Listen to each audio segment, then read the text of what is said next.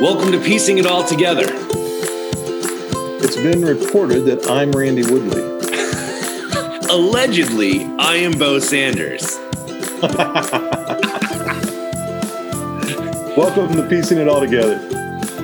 We are talking about the difference or the similarity between wisdom and reason today, and we also want to wade into the history 399 years of Thanksgiving.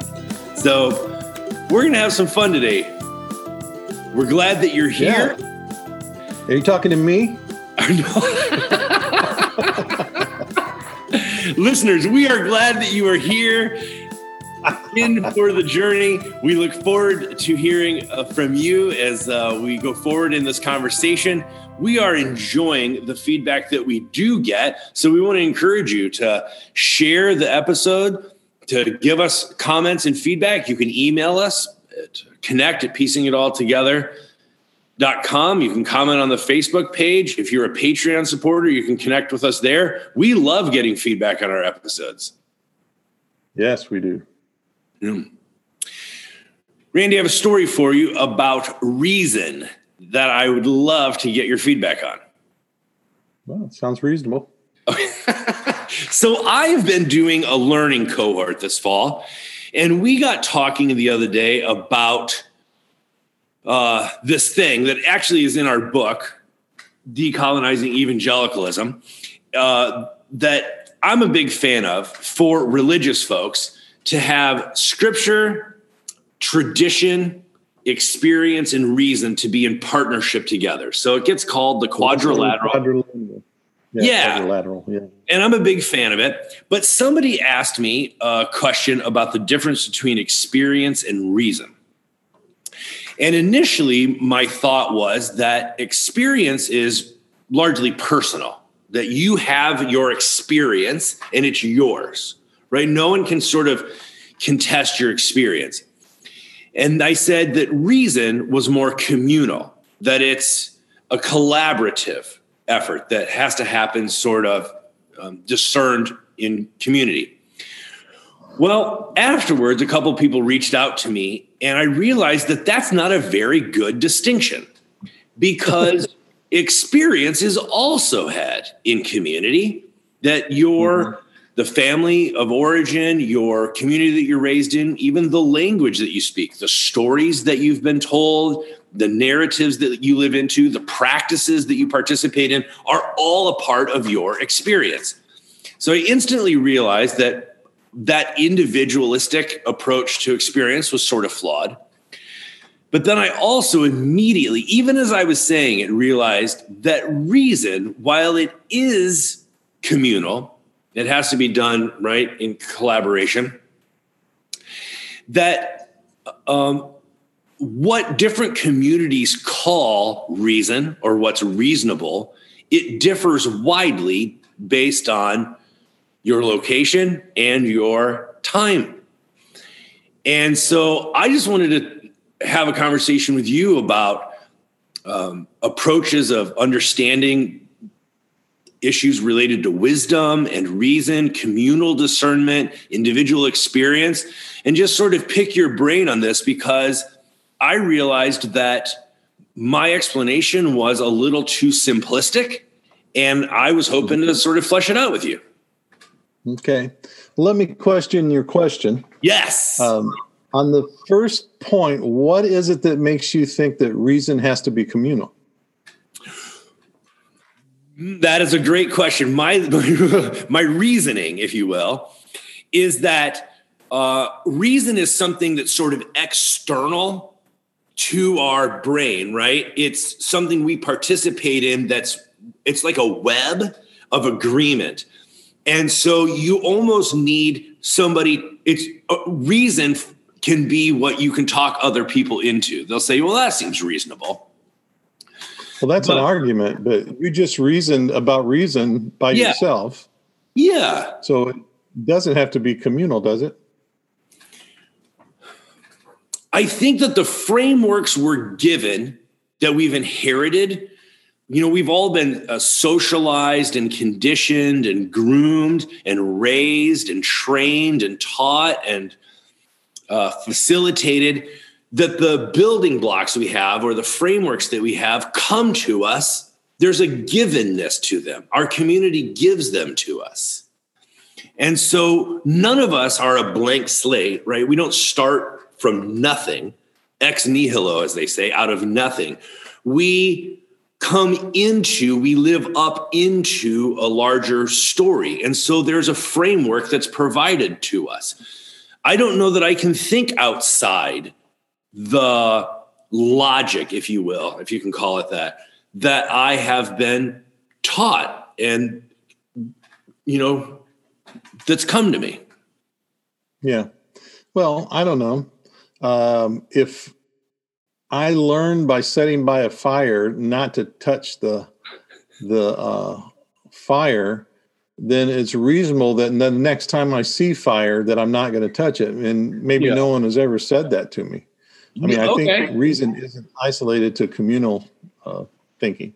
Now, probably good reason is, right? But so, I think the first thing that I would like to do is to talk about how these became categories that we're even using, if you will. Yeah.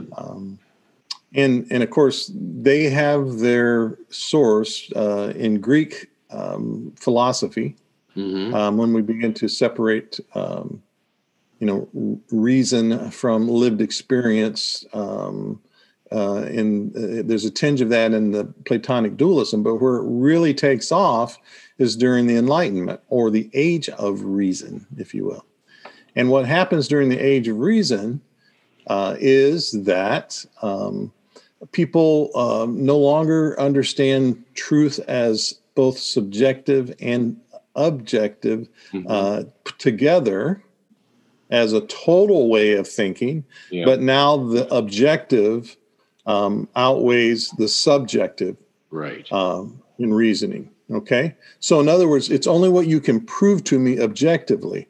Well, we don't just live in an objective world. We also live in a subjective world, and so when you put the two of those back together again, you don't have to do that category. The other thing you have going on is the lived experience that you talked about before, and knowledge. So again, this harkens back to the dualism, Platonic dualism, which begins to separate what we actually do in our bodies and what we do on earth from how we think about those things. And in the Age of Reason, more emphasis is put on the thought of those things than what actually you do. And the church bought into this wholesale. Yeah. And so this is why you have such an emphasis on the products of the mind, like doctrine and church covenants and theologies and all of those things, which have nothing to do with your lived experience necessarily. Right. Now, you and I have talked a number of times, and I think you've agreed with me that having correct doctrine never guarantees that you will have a good outcome. No. And yet, what is the thing that... Go ahead.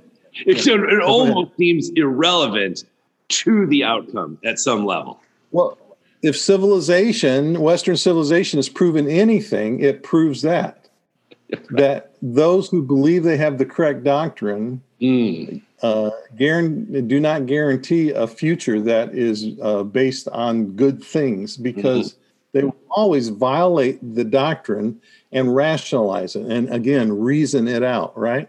Yeah. So when these two things, lived experience and the process of the mind or reasoning, are separated and one is emphasized over the other, it creates, again, a false reality. And that's not how real life works. Real life is about a consistency, a coherency, and what you sort of believe and what you actually do, right? So I think that this problem has its roots, especially in the Enlightenment. Yeah, that makes sense. And I mean, everyone loves to blame this guy with the last name Descartes and this Cartesian problem. His famous quote is, "I think, therefore I am." which is probably better translated out of French as I doubt, therefore I am. But either way, it all gets into whatever I think I am. Well, I make an argument in my book, Shalom, about Descartes, right? Yeah. Yeah. And I think whether that is what he meant or not, he actually lived the philosophy, I think, therefore I am. And he proved it by being one of the first people to ever do vivisection. I mean, before the body was considered sacred, and he would actually pay people to dig up bodies and then do vivisection on them. I thought that's a really interesting thing to come out of a person who, at least popularly, was considered to have the phrase, I think, therefore I am. And sometimes it really doesn't matter like what you meant. It's how people understood it and the influence that it has, right? Yeah. Once it is out of your mouth or your head and you're not in control of it anymore, whatever it becomes, you are still responsible for. The way that it's come actually into our age is people will say mind over matter. That's a popular saying. It's like if you hear like in exercise circles or sports or whatever, that, if you want something bad enough, you just overcome the physical limitation. But that division between thought and, the actual material matter, I mean, that's an inheritance of that. Yeah, we're not two-partite people. We're not three-partite people. We're not even quad-partite people. We are a complexity of all these different things, right? Mind, body, spirit, intuition, our senses, all of these things that all work together in one being. Mm-hmm. And when we begin to separate them, there can be some good use of that. But the problem is that we have to put all these things back together again in order to understand the other ones. Yeah. So, what good is it to know how one cog in the wheel works if I don't understand what's the point of the cog in the wheel? The whole apparatus, so to speak. So 2 other wrinkles that I want to add to this is when I talk about experience being personal, part of the reason that I do that is to actually empower people whose experience of being human has been very different than my experience of being human. So, for instance, if you are a Palestinian woman under 20, your experience of being human is different than mine, right? And that experience is valid and it informs your worldview, right? So part of that is just a recognition of how important experience is. But as a religious leader, I also try to use that to say that your experience informs your belief. Whatever you think about the world, believe about the world, participate in the world, it should be informed by your experience, but in a really beautiful sort of holistic, mutually informing circle. It should also not just inform your experience, but your experience should inform your patterns of belief and participation, that it should be mutually informing. So that's one of the ways I've tried to make experience a little more complex and not so one-dimensional, is to say your experience is valid, it informs your beliefs, and your beliefs inform your experience. Yeah. And, these quadrilaterals and Bevington's, was this called quadrilateral as well? It was something like that, yeah. Yeah. They're good to be lifted out of the whole to examine various aspects of our humanness. Yeah. But they can only go so far in describing who we are as human beings, because we are all of those things together. And the whole is much more complex than the sum of its parts, right? So the whole is greater than the sum of its parts. Yeah. So, so I don't know if it's good to argue everything from those places. Right. Because you can fall in the trap of this sort of modalism that, segments us to just these things. And the more we argue them, sometimes the more they become our reality, right? Yeah, that's true. Yeah, go ahead. You said a while ago about things people say, but it's the things people don't say that concern me. For example, the Christian church will hardly ever say that orthodoxy is more important to them than orthopraxis. Yeah. That church doctrine is more important than, a life lived right in a good way. That the disciplines are less important than your actual humanity. Mm-hmm. And I know that's not everybody, but this is something that's very hard for the church to come to grips with. And I find it very hypocritical because I don't think I can recall too many places where Jesus ever said, we need to get our doctrine right and then everything will be okay. That's a good point. The history of the church is full. It's replete with people killing one another over these doctrinal issues. That's true. Yeah. It's interesting to hear you to say it like that. Because what I end up doing is I find myself always trying to help people understand these tools are descriptive, not prescriptive.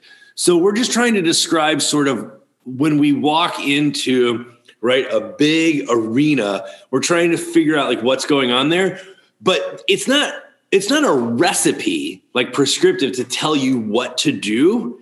I always remember when the book, The Tipping Point, That's a good came way out. To put it. Oh, thanks. I remember when the book, The Tipping Point, Malcolm Gladwell. Yeah. It was such a useful book about how change happens and when it hits that point that something tips and why some things work and some things don't. And he found these 6 characteristics, right? And they were really helpful, but almost everything had the first 4. And then some things had the 6th, but it was that 5th thing that was like the difference between when something really took off and when it didn't. And when I first read it, I thought it was so helpful to be like, oh, sure, because the connector is the one who says, oh, who has an idea about that? And then they introduce you, right? You need a connector. So that makes total sense. But I had a friend who read it as a to-do book and tried to get his idea. He had this invention he wanted to do. He tried to get his idea. He tried to put the 6 pieces together as a recipe. And I will always remember thinking, I don't think that's how that book's supposed to be used. Yeah. But where else that's done all the time is Kubler-Ross's, 6 stages of grief, of death. Yeah. Grief. Oh, yeah. Oh yeah. People are all the time. It's like, I must not be in this stage because I haven't been through denial yet, and that's used all the time as a pastor who's done a lot of funerals and things like that. I've seen a lot of people sort of like, wait for these things as if they have to happen for them to have normal grief, right? That's fascinating. I didn't know that was the same sort of thing, that it's descriptive, not prescriptive. Well, that's so interesting. Yeah, wow. There's no recipe that is there. I mean, people live and they die. What else do they actually have to do, like where everyone has to do it? I mean, breathe, okay. But in terms of your actions and your thoughts and things like that, you don't have to do what anyone else has done. And so everything just about then is descriptive rather than being prescriptive. So interesting. All right. So that was the thing that on experience that I feel like if I layered it, I could make it more holistic, is by saying, that experience isn't only personal, but it is deeply personal, but it also happens in community, right? So that got me thinking about reason and how, depending on the community that you are a part of, different things can be found reasonable.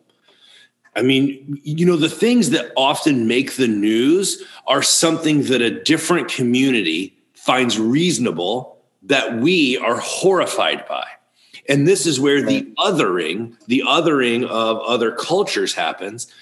And so for me, I'm very aware of how, since Mitt Romney's presidential run, how Mormons have been mainstreamed into religious sort of acceptability, because I grew up with the Mormons being this fantastical alien, cult. We actually call them a cult, the Kingdom of the Cults, and they were in that book. And so it has been fascinating in 30 years to watch that. But now that I actually get to interact with Mormons and talk with former Mormons about, that community has a very different decision-making system, a different priority structure, a different, right? They have a logic, if you want to call it that, or a reasoning that is different than anything I've ever participated in or experienced.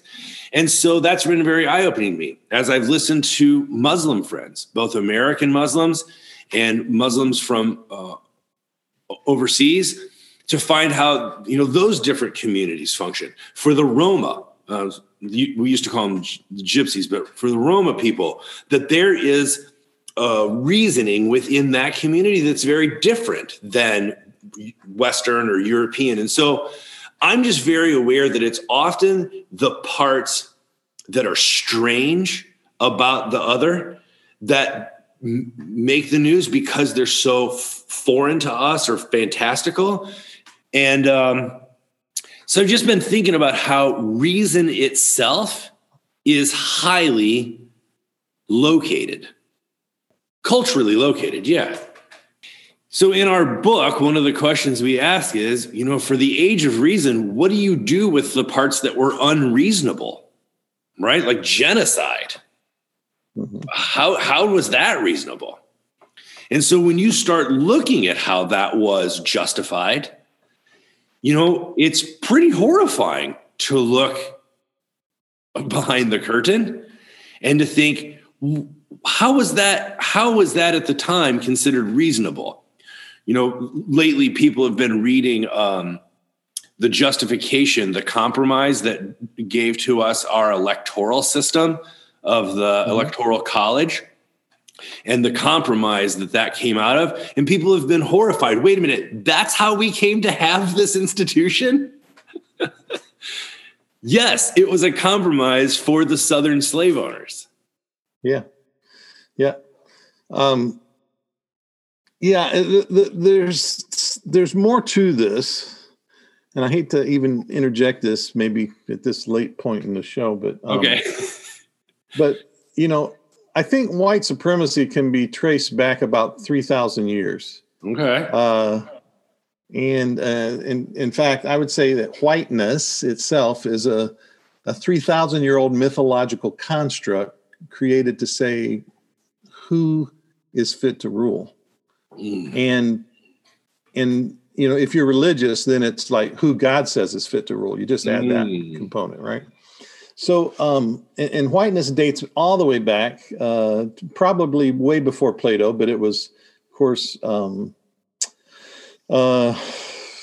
it became popularized, philosophized, systematized under Plato, Aristotle, and then Hellenism was spread by Alexander the Great, who was Aristotle's student. And so, it basically infected the world. And then it became seen as a normalized way of existence, normalized civilization, the kind of democracy the Greeks had, normalized race of people, those who were sort of Greek-like, then Roman-like, then British-like, where you get Anglo-Saxonism, and then now white American-like. So it's not a stretch. There is a logical thread that can be followed through all of these things and through different people, pseudoscience, and all these kinds of things. But in all of that, this system of whiteness, one of the things that it must do whiteness must always do is when it does something that the public deems questionable, it must rationalize itself to show that it is still fit to rule and good. And we see that largely in Western white-dominated, by white I mean Western European kind of folk, who must rationalize or reason, and here's this emphasis on reason again, the bad, terrible, shitty things that they do, right? Genocide, crusades, et cetera, et cetera, et cetera. And those things have to be rationalized so that they can still remain good. So, you might ask, like, well, how do Native Americans do this then? Mm-hmm. Native Americans just say, I did it. There's no need to rationalize what was done. It can be good, it can be bad, but I did it. I've heard you talk about this before. Yeah. It's actually a fascinating, upon first hearing it, you might think, that sounds a little too simplistic. But the more I have heard you talk about this, that you don't need to justify yourself, especially if you are doing it in a good way, right? Or out of good motive, then you don't need to explain yourself. Well, and you don't need to explain yourself when you do the bad things. You just take responsibility for them. Still cannot get my head around. Why trying to make something that was bad good? The only reason for that is to cover yourself so that you can look good, right? Yeah. And so there's this rationalizing component that comes in to, and I just got to, say it. Many, many white people and white histories that I have read, as well as just currently, it's sort of like, I did this, but here's why I did it. Yeah. Instead of just saying, oh, it was a terrible thing to do. Yeah. So I am open and I'm learning, but the closest I've come to this, I think you'll find this humorous. The closest I have come to this is I've made an agreement with my closest friends. You can be a turd if you need to be. We'll still be friends, but don't lie. So if you do something right, if you're a jerk, we'll still be friends, but don't lie. Because once you start lying, I never know if you're telling the truth. Yeah. And so I make that agreement, or let's just say I expect that agreement with every person I meet.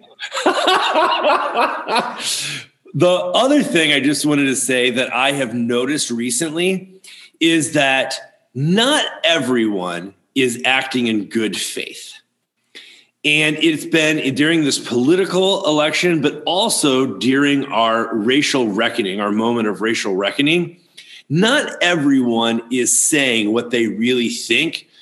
It's been so clear to me that some people are playing a character of whether it's being smug or snarky or condescending because they're trying to steer the conversation away from the actual issue at hand. So if you're talking about racial disparity and they start policing your tone or doing false flag arguments or red herrings, they're trying to distract you from the actual right issue that you are to be talking about, which is race. But they will talk to you about anything other than race. It really doesn't even matter what it is, as long as you don't talk about race. I apologize. My low back started hurting. I had to raise this up so I could stand up and get off. You were like one of those drummers coming out of the stage on a platform. You were just rising up. If you had had dry smoke in the background, that would have been an awesome visual. That's right. Yeah. The way I'm all dressed in gray and my gray beard and mustache and hair, I could be Gandalf. Yeah, you're like a Gandalf figure. Yeah.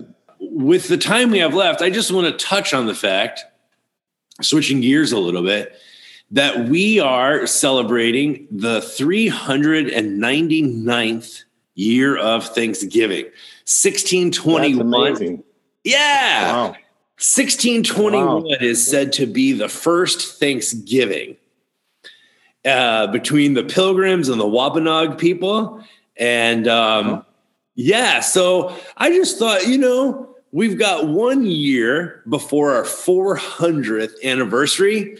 And so I know that I first read an article by you in 2007 about your thoughts on Thanksgiving. And so I'm assuming in the last 13 years that I know that you have several other articles that you've put out. So I know it's a topic close to your heart. So I just wanted to, sort of pick your brain on it. Well, to stay on the subject matter, maybe it's because I really like food and I just want to rationalize it into a touche.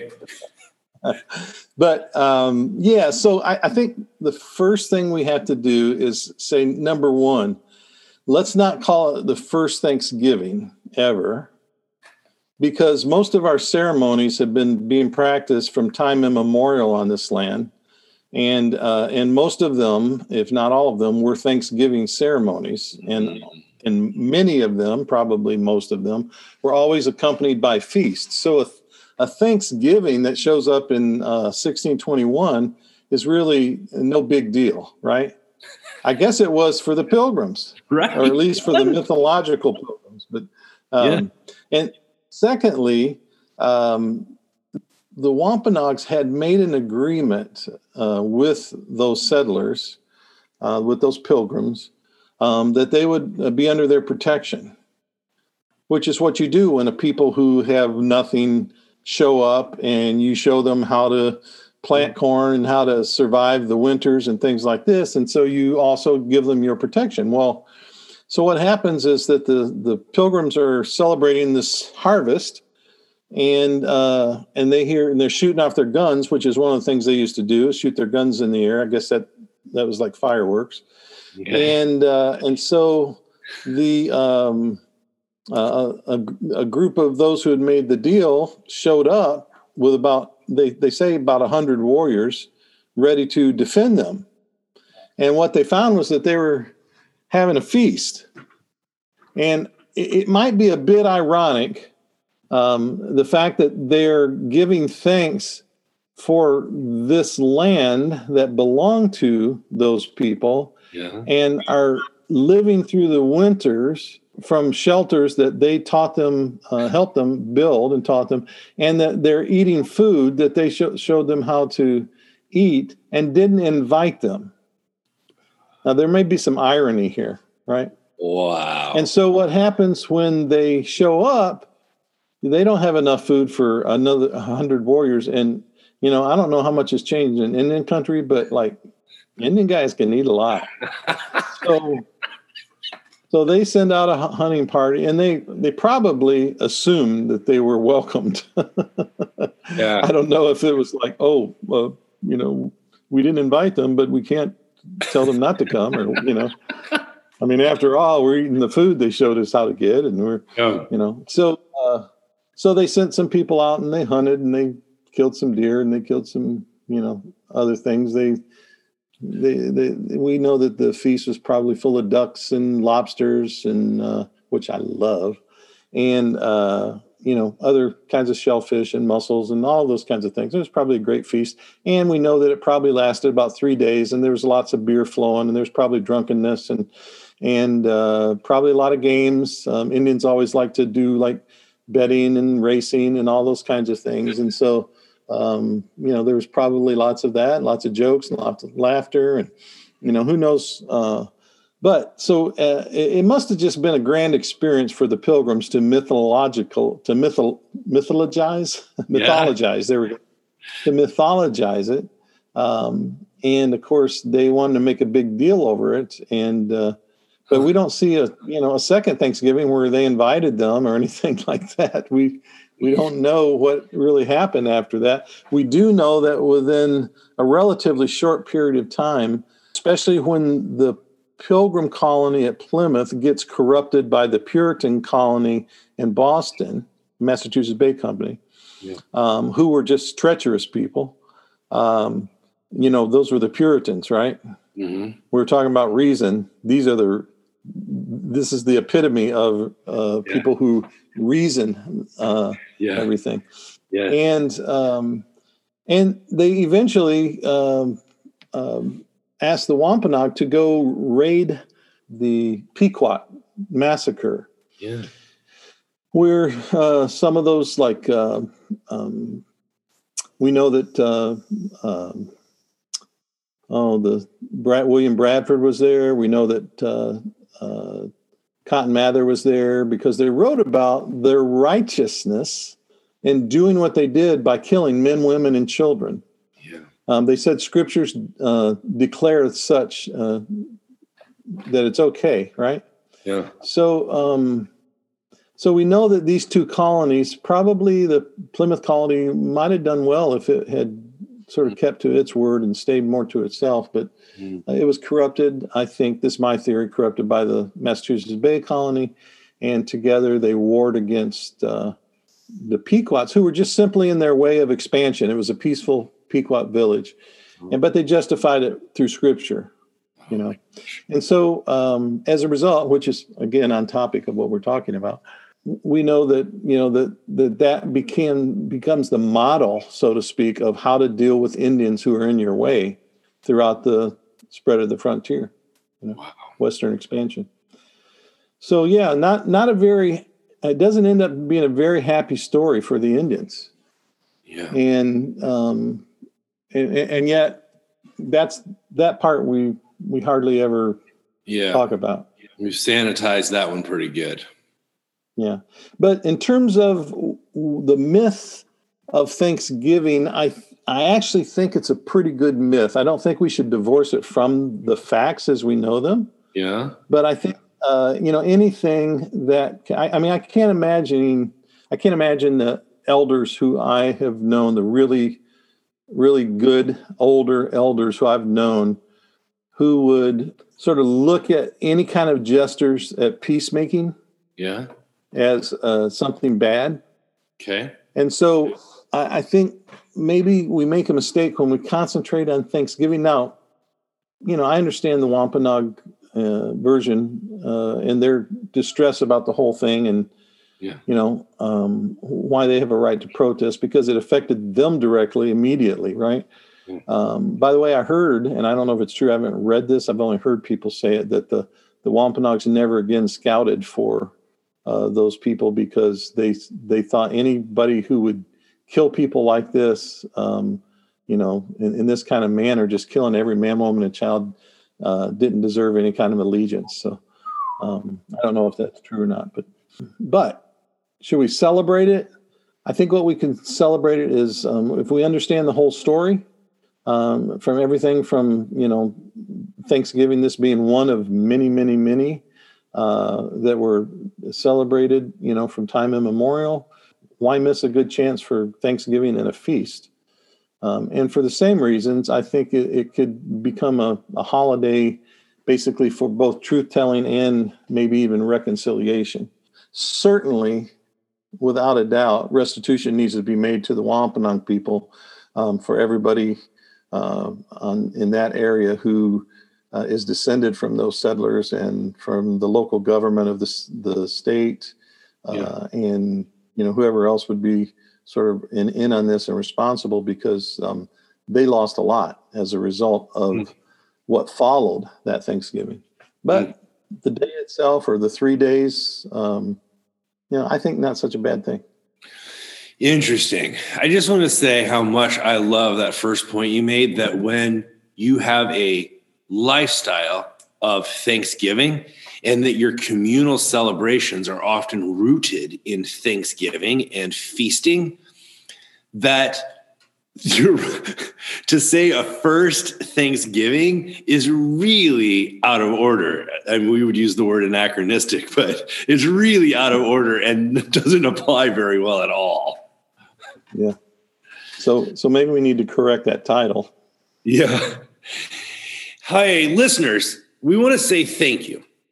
For those of you who are Patreon supporters, and we've picked up some new ones recently, thank you. It means a lot to us that you are supporting us and helping us to host this conversation.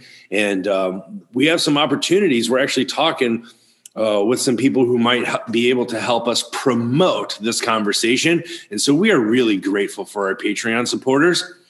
But we also have a favor to ask for those of you who are savvy with social media. Randy and I think we might be doing something wrong in promoting this podcast. When Randy posts something on his Facebook page, it gets lots of feedback. When I post things off of my blog or onto my Facebook page, it gets really good feedback. When we post off of our podcast page, it gets almost no feedback. And we can't figure out why. So we're pretty sure we're doing something wrong.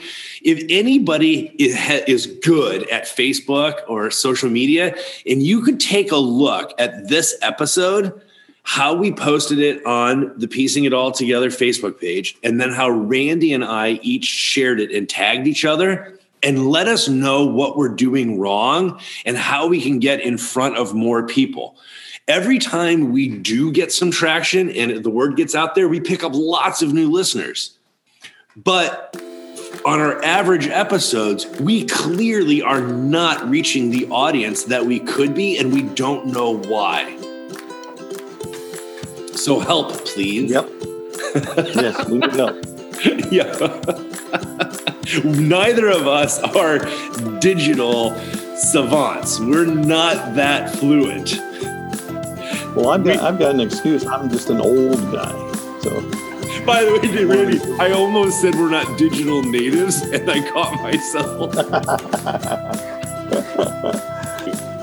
Well, this has been great, and thank you for listening in. We would love your feedback. Let us know what you think about reason, experience, logic, and even Thanksgiving. If you get to listen to this in the week that it's released, we would love to hear your thoughts.